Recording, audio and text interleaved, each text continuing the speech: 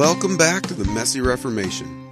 My name's Jason Rice. I'm the lead pastor at Faith Community CRC in Beaver Dam, Wisconsin. My co-host is Willie Cronky. He's a member at Pease CRC in Pease, Minnesota. We're just a couple of guys who love the Christian Reformed Church and want to see Reformation happen in our denomination. And we realize that whenever Reformation happens, things get messy. And we're starting to see things get messy now in the CRC. So we're taking the opportunity to have conversations with pastors throughout the Christian Reformed Church to find out what's going on in our denomination, but also to talk about what Reformation might look like. If you haven't already, take a moment, click subscribe so you don't miss any of our upcoming content. We are dropping episodes every single Monday. Also, if you appreciate what we're doing and want to help us keep putting out content, head on over to patreon.com/The Messy Reformation. We're hoping to get 20 sponsors at $5 a month. That money will help us keep putting out content. And as you know, Reformation doesn't just take a couple of months. It's going to take a couple of years or more. So your support will help us keep putting out content and keep fighting the good fight for the CRC. With all that said, we're going to get to this week's episode, which is part 2 of our conversation with Zack, Flipse.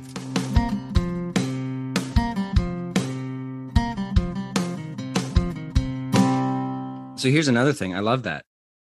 We, in our liturgies in the Christian Reformed Church, again, speaking generally, but there's an incredible breadth of postures. So you, in a typical, liturgy like ours, which in my experience is common across CRC churches, you are invited by God to come and worship. You respond in joy and thanksgiving with a song or something like. You confess your sins. You are assured of your forgiveness. You read the law, either to be convicted of sin or to inspire you to grateful, fruitful living. You hear an instruction from the Word. You sing a hymn of consecration, a hymn of commitment. And so there's joy, there's confession, there's mercy, there's thanksgiving. There's this great breadth of things that you're practicing. So I love talking about like basketball practice back in high school. We ran the Princeton offense, getting way too heady, but there were a lot of backdoor cuts. So we would practice like bits and pieces of our offense. Like we would take just the backdoor cut and pass, and then we would run it as a drill. And we would take just the pick and roll part of the offense and run just that part as a drill over and over, so that when we got in those situations in the game, we knew exactly how to execute it. And I like the breadth of things that we practice in our service, from joy to confession and everywhere in between, so that when we get in those situations in the world, we know how to express our gratitude to God. We know how to confess our sins, or at least we don't always get it right, but we've got that training kind of in our toolkit because of what this CRC liturgy dating back 500 years has prepared in us. Amen. And well, that just reminded me, literally like 10 minutes before we started this interview, I was listening to a book, Atomic Habits by James Clear. I don't know if you've ever heard of it, but I've heard of it. Sure. But yeah, so he was talking, he was talking to this coach, and I forget the name of the coach, but he was a world-class coach. I think he coached Olympic athletes, right? Mm-hmm. So he's coaching the best of the best. And he had asked that coach, okay, what is it that these athletes do that make them the best of the best? And the response that the coach gave him was they were able to embrace the boredom of training every day. Ooh, yeah. And it struck me. He said they didn't feel the need to try to innovate all the time. They didn't feel the need to try to do things different all the time. They had a plan, and they had something that worked and they knew would develop their muscles, develop their skills. And they just did that every single day. Yeah. And I thought, boy, is that a reminder for us in the church that we always have this temptation to try to innovate and do something new because we're kind of bored with the old way of doing things. And there's something to these elite athletes, we're going to keep doing this because it's been developed. It's a tried and true method. And we're going to keep doing it every day and embrace it and actually enjoy enjoy the routine of it. And that's really, I mean, the CRC liturgies, we would say it's not just 500 years old, that we're pulling it straight out of Scripture. Yeah, sure. We can see in Scripture, right? Yeah. So thousands of years, we believe that this kind of liturgy has been happening or something like it. It's proven to be forming Christians. And so all of the temptation to be new and innovative and all of that is actually maybe, I think it's proving to be true, that it's foolish, and it's causing us to have immature believers in our churches.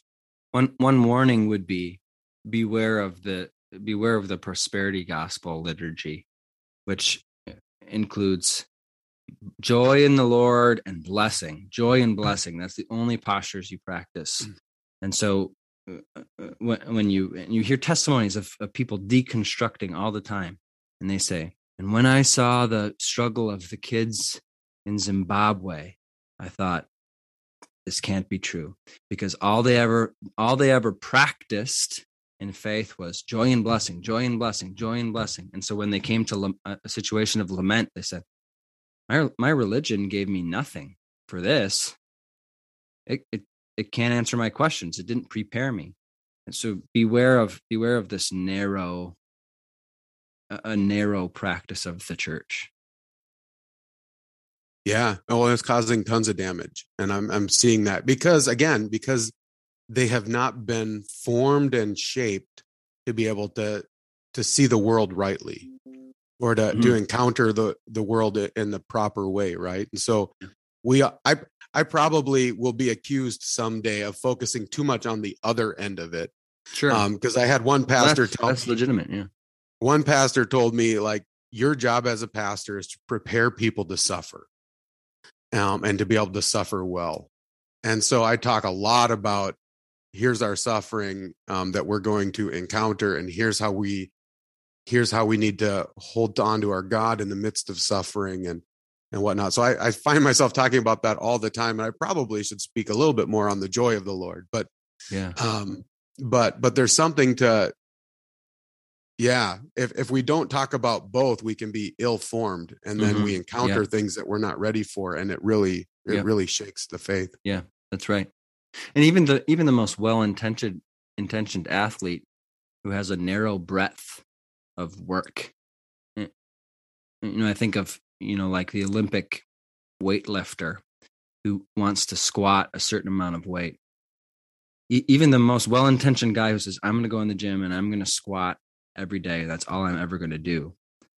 Every trainer will tell them, well, at some point, there's going to be a muscle group somewhere that wasn't getting the stimulation it needed, and it's keeping you from achieving what you intend to achieve, right? So all you ever did was your squats, but in the meantime, your adductors, you didn't do your band work, so your adductors got weak. And so that was keeping you from increasing. You hear athletes talk that way sometimes. So even the most well-intended Christian church that's saying, we need to confess, we need to confess, we need to confess, or we need to have joy, we need to have joy, we need to have joy. You're not going to achieve the goal that you set out to achieve because you didn't address the full range of muscle groups or the full range of emotions or situations that we face in the world today. Yeah. Well, and again, if we can keep going. You and I are both athletes, and so we could probably kill people with all of our sports analogies. But fair enough. But that's okay. I was just thinking, having this well-formed liturgy though is that constraints to kind of force us to work these different muscle groups, right? We start off being welcomed, we have confession, we have assurance of pardon, we hear the word of God, we pray, we praise. And then we're sent out into the world, right? I mean, that's a well-rounded idea of the Christian life. And if we're hitting all of those, it helps us kind of address all the right muscle groups and keeps us more well-balanced. I want to move. This has been really good, but I do want to move. One of the questions we ask everybody is, as you're looking across the kind of the grand scope of the Christian Reformed Church right now, what are you seeing that concerns you about what's happening in our denomination right now? Well, I'm maybe not the best voice to speak on this. I've stayed in one town mostly my whole life, so I have a pretty narrow understanding of what happens in the CRC.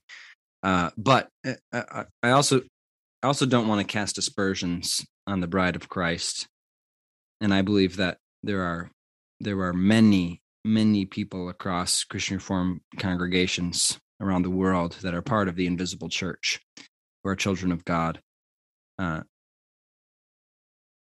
So I want to do that carefully. I would be concerned about a movement away from Orthodox Christianity.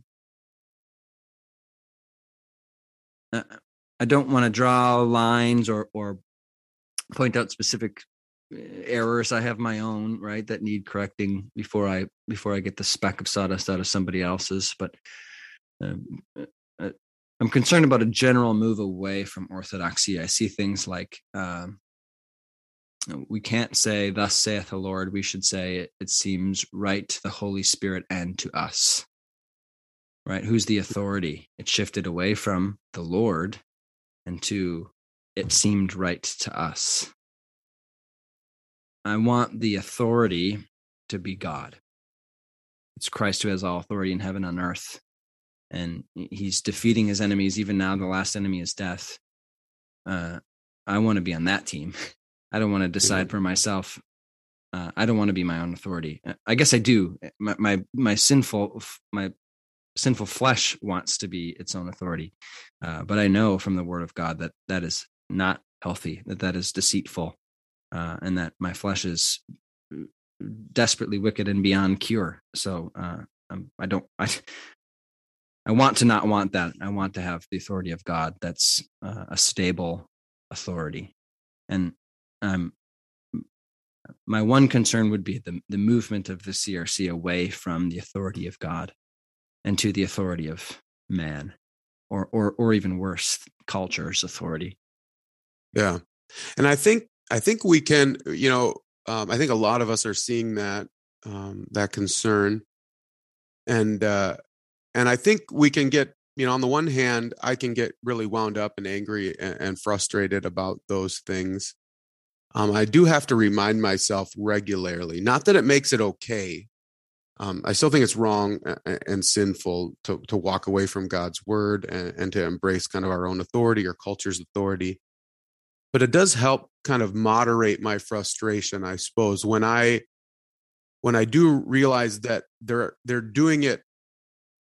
They're doing it well intentioned, anyways, right? There's a book written back in might have been the 80s, called Well Intentioned Dragons. And it's talking about those people in your church that are well intentioned, but they're probably, driving you out of the church. But the reminder that they're not intentionally trying to like destroy the denomination or destroy the church. They think they're doing right. That doesn't mean it's okay, but it at least kind of shifts our point of view when we start talking to them and engaging them, that they think what they're doing is what's good and right and is going to further the gospel. Mm-hmm. Yeah, I've started, when we talk about our various sins, sometimes our list is something like, you can't do it by your own intellect. You can't do it by your own strength. You can't do it by your own works. Those are some of the things we list as a pastor that might take the place of salvation by grace.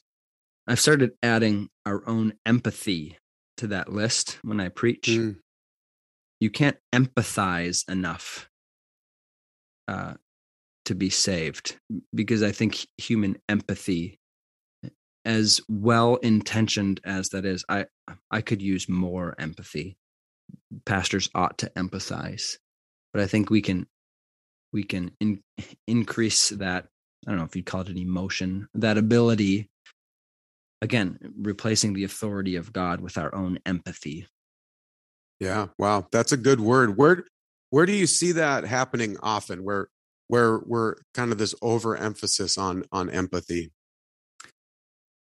Well,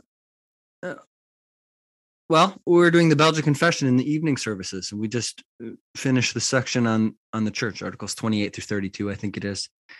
It talks about church discipline in a number of those. And so in our teaching team meetings here and with the elders, we've been kind of self-evaluating. How is it that we've done the work of church discipline?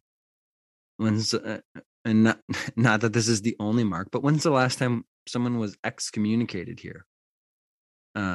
There's the movement that kind of came with the emergent church, or the seeker sensitive movement, where we have to just be nice to everybody and love everybody. But in the meantime, the marks of the true church is the administration of the sacraments, the preaching of the gospel, and the administration of discipline. Discipline is healthy for us. So we have this tendency to over-empathize here at our church in our neglect of discipline. Well, we shouldn't excommunicate, or we shouldn't apply discipline here. We need to give them grace. We need to give them love. So we're guilty of that in that way. Yeah, well, I think a lot of churches are. Sure. And that's, yeah, I mean, that kind of swings through a lot of, and I've said this before, on the one hand, it's probably an overreaction to what some have felt was some harsh disciplinary stuff that was going on back in the 60s and 70s or whatever. Sure. But one of the things that really struck me, though, was I read a lot of books on Reformation. And so I was reading about what they were, what Calvin was doing for Reformation in Geneva. And, he fought hard to be able for church discipline to be part of the church, right? The city wanted to be in charge of it, but they saw church discipline being an essential aspect of Reformation and church health. And they were trying to recover that. And so I've found that interesting that, here we're recognizing we need to see some reformation happen in the church, and we have been neglecting church discipline for decades.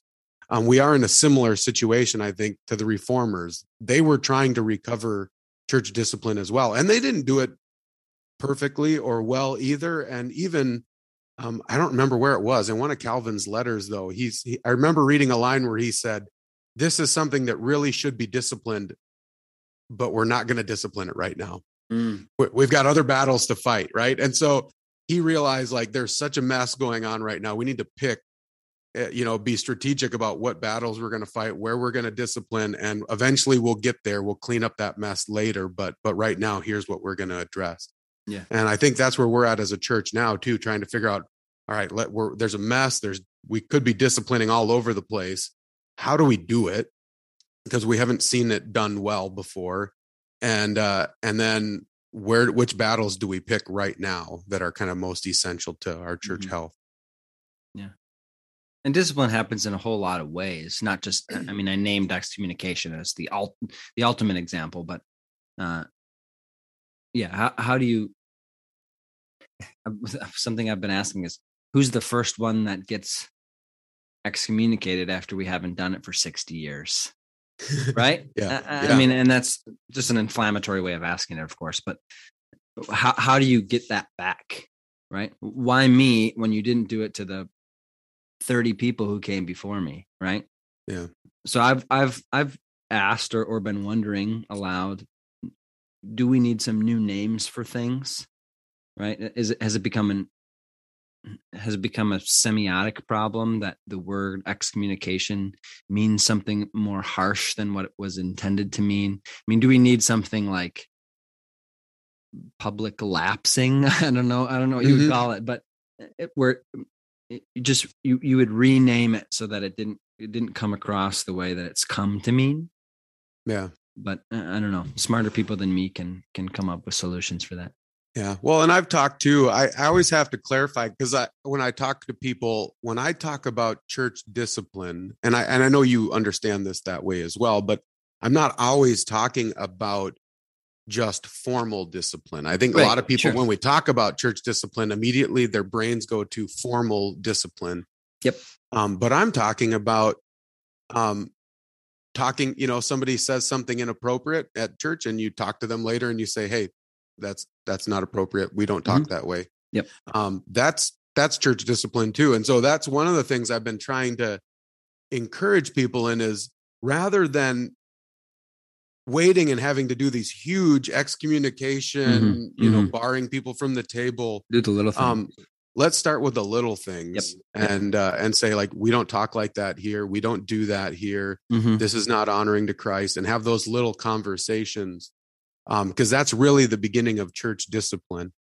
And when we start doing that, then I think once we start doing that, then we start building the trust and the relationship and all of that comes when you have to actually do some bigger disciplinary actions. And so we've did this in our youth ministry. We did our own versions of church discipline with teenagers. Occasionally, we had a pretty crazy, rowdy group, and so we would have to suspend kids from youth group occasionally and say you can't come back for a month or a couple weeks or something like that. We had to discipline some leaders for a while, but we were able to do all that fairly successfully, where it wasn't like, I mean, every once in a while you're going to have it where you discipline somebody and they say, see ya, heck with you, I don't want to have anything to do with you. But that actually only happened maybe 15% of the time, I would say. 85% of the time, the people came back and said, wow, I didn't realize I was being such an idiot. Thank you for thank you for correcting me on this. And thank you for having some discipline. Sure. And that's because we had been slowly, now that was after 7-8 years of just doing the little things building up to it. And so I think, and this is coming from me being an impatient person, but I think it's important for us to be patient and just start taking the little steps, which really lead up to the bigger steps in the future. Yeah, I think that's right. And I'm thankful for leadership in this church that has held on to some of those means of discipline so that they're not lost from us. I mean, things like taking baptism seriously, but people who are involved in our congregation taking marriage seriously. And there's some questions we ask of people before right, some premarital counseling we require before we'll do a wedding. Taking the offices of elder and deacon seriously, that's a form of discipline, right? People whose names are not submitted. We had kind of more recently lost elder and deacon visits, which is maybe not always discipline, but it's one of those little things that helps you catch kind of some issues before they manifest into larger things. But we're trying to get that reinstated. That was lost maybe in the last 6 to 10 years, but we'd like to do that again. And so I'm really thankful for Pastor Les, who came before Drew and I, and Pastor Tom in the interim, and just good leadership from the council, that a lot of those things are still important to us. Yeah, amen. Well, as we kind of come to the end or toward the end of our conversation here, I always like to ask people, what steps do you think we need to be taking as a denomination to begin to see reformation happen? Well, Jason, you and I serve on the Classis Renewal Committee in Classis, Wisconsin. Renewal and reformation sound an awful lot alike. So maybe I'll just apply some principles that we've learned in the last few years doing this Classis Renewal Committee. And some of the things we found is how to be a classis between classis meetings is a struggle, right? So we're happy to go meet twice a year, but then what do we do for each other throughout the year? We don't do our church visitor thing the way we're supposed to. We don't share pulpits the way that we could or should be doing. We don't support our hurting churches until it's too late. Typically, I think we could apply that on a larger scale in the Christian Reformed Church. So, as an example, I mean, there's just this. There's a lack of connection. As an example, I mean, growing up, I used to hear people from other states say, yeah, I go to this CRC church, and be like, what? CRC? Me too. And you just kind of felt like teammates over the years. And I don't know if it's as the years have gone by, or if as I've become more and more cynical, maybe it's a me problem. But now I hear that, and people from another state say, yeah, I go to such and such CRC, and I go, yeah, may or may not be teammates, right? Maybe a lot of things we disagree on. Now, some of that is just the natural way things are going to go. And I said earlier, I'm happy with some of the open-handedness for the local church, right?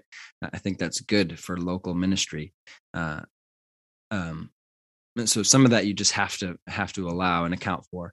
But there are larger ways where I'm untrusting. Is that a word? Mistrust? I don't know, whatever. So I think we see some of that in our classes, and we're working on improving that by prayer, by encouraging visits to happen, by reorganizing some of our communication practices so that we can help one another and be in contact with one another. I think the CRC could use more of that. And then to another extent, I think, who cares sometimes? It says the gates of hell will not overcome the church. It doesn't say the gates of hell will not overcome the Christian Reformed Church. So on the one hand, I guess I'm not terribly concerned with the Christian Reformed Church, because what I ultimately know is the invisible church will go on until Christ returns, and there will be no overcoming it. So whether we call it the Christian Reformed Church or whether we call it the Alliance of Reformed Churches or the Reformed Church, I mean, you call it whatever name you want. What I know is the gates of hell will not overcome Christ Church. Yeah, amen. And it's a good reminder for all of us. I mean, I've been involved in kind of this fight for the reformation of the CRC, and yet I have said multiple times, the world is not over if the CRC collapses and crumbles, because as you said, right, that Christ will build his church, and the gates of hell will not stand against it. Yeah. And that means that. I've always told people, I mean, that means the church will continue to go out and go forth conquering and to conquer, right? Like they'll be knocking down the gates of heaven or of hell. And so like the church will continue to move forward in some ways. And yet, of course, there are these aspects of the CRC that we really appreciate, that we would, like for me, it won't be the end of the world. We'll find another place to serve. We'll be able to minister, and the gospel will continue to go forth. And yet there's such a beautiful testimony, I think, if we can continue to fight and hold orthodoxy in the CRC. I've said it's a beautiful picture to the world of a denomination that is willing to repent and turn direction from where we're heading right now. For us to say, we have dabbled in things we should not have dabbled in, and we repent and we're turning back. Yeah. I want to retract when I said, who cares? I don't think that's the right attitude. I think a better sentiment would be, I'm not worried. I think that would be a better way to say it. So everyone who was mad at me the last 30 seconds, I retract it. Now I say, I'm not worried, because it's worth this. We should be more Kuyperian than I let on. It's worth fighting for orthodoxy in the Christian Reformed Church. But if by God's sovereign decree, that's not what we find, God is not any less sovereign. That's better. So edit Amen. That for me. So that's what I said the first time. Amen. Yeah, we'll just keep it in because we just watched you repent. So that you just set a good example for our denomination. Hey, can I? Here's a real raw story. I preached heresy from the pulpit a few months back and realized it after the fact. So I was preaching on Jesus raising Lazarus, and I had misunderstood some sources that I read. And so I said, with a big stop sign or a yield sign maybe on the screens, I said, Jesus does not have two wills, which later it didn't sit right with me. And I went back to the sources and realized I had misread it. And it was the heresy of monothelitism. So I had to write a letter to my elders and to the congregation. And then wasn't official or anything, but it was like 3 months before I preached again. It wasn't like I was being disciplined intentionally that way, but that's the way it worked. And so pastors get things wrong, and we should say, I got that wrong. And you can repent of that and get it right, to set it straight, because it's worth setting it straight. Amen. Yeah. I've had to do that before as well. You're not alone in that. And And it's a good, again, I've said this multiple times to my congregation as well. Setting a good example or being a good witness in the world is not pretending like you never mess up. Yeah. It's messing up like a Christian. Mm. And so as a pastor, I'm going to mess up. I'm going to be harsh when I shouldn't be harsh, and I'm going to be soft when I shouldn't be soft. And then sometimes I might say something wrong from the pulpit. Sometimes just things come out. Yeah. And what we need to do in those moments is act like a Christian, and we repent as publicly as you sin. And so if you spoke something wrong from the pulpit, then you publicly from the pulpit say, I was wrong. I'm sorry. Here's the right thing. Mm-hmm. And then we move on. And Mm-hmm. and you set an example for your church that way. You set an example as a parent as well. You set an example for your kids that way. Like, Zack, I'm sure you're already learning this, but as your kids get older, you're going to have moments where you're going to blow up and just lose all self-control.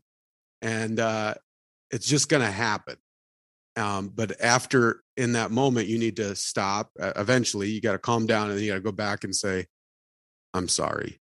Mm-hmm. That was wrong. I should not have handled it that way. Will you forgive me? And that has been huge for me. And that just lays an example. And again, it forms your children as you do that, but also as your church, it'll form your church as well. And you'll start to see that kind of stuff. Yeah. Kind of spread like leaven through the congregation. Yeah. A lot of Romans 7 is difficult, but I find a lot of comfort in Romans 7, because to hear Paul say, the things I want to stop doing, I don't stop. And the things I want to start doing, I can't start them. And just this recognition that even the Apostle Paul, who at times I idolize, he was a fallen creature just like me, a sinner, and none of us are perfect. No perfect denomination, no perfect church, no perfect pastor, no perfect Christian. We rely on the perfect work of Jesus Christ, God in the flesh, the one who was able to pay the ransom for my sin and yours, for the sins of the United States, for the sins of the world, for the sins of the CRC, and reclaim us, reconcile us to God, because he could pay for our sins on the cross and defeat the grave in his divinity. And so it's his work, it's his perfect work, his finished work, not ours. That's all we have for this week. Stay tuned next week for our conversation with Todd Caparis. Until then, don't forget this is Christ Church, and he bought it with his blood. And we've been warned that wolves will come in trying to destroy the flock. So keep a close watch on your life and on your doctrine. Preach the word in season and out of season. And keep fighting the good fight in this messy Reformation.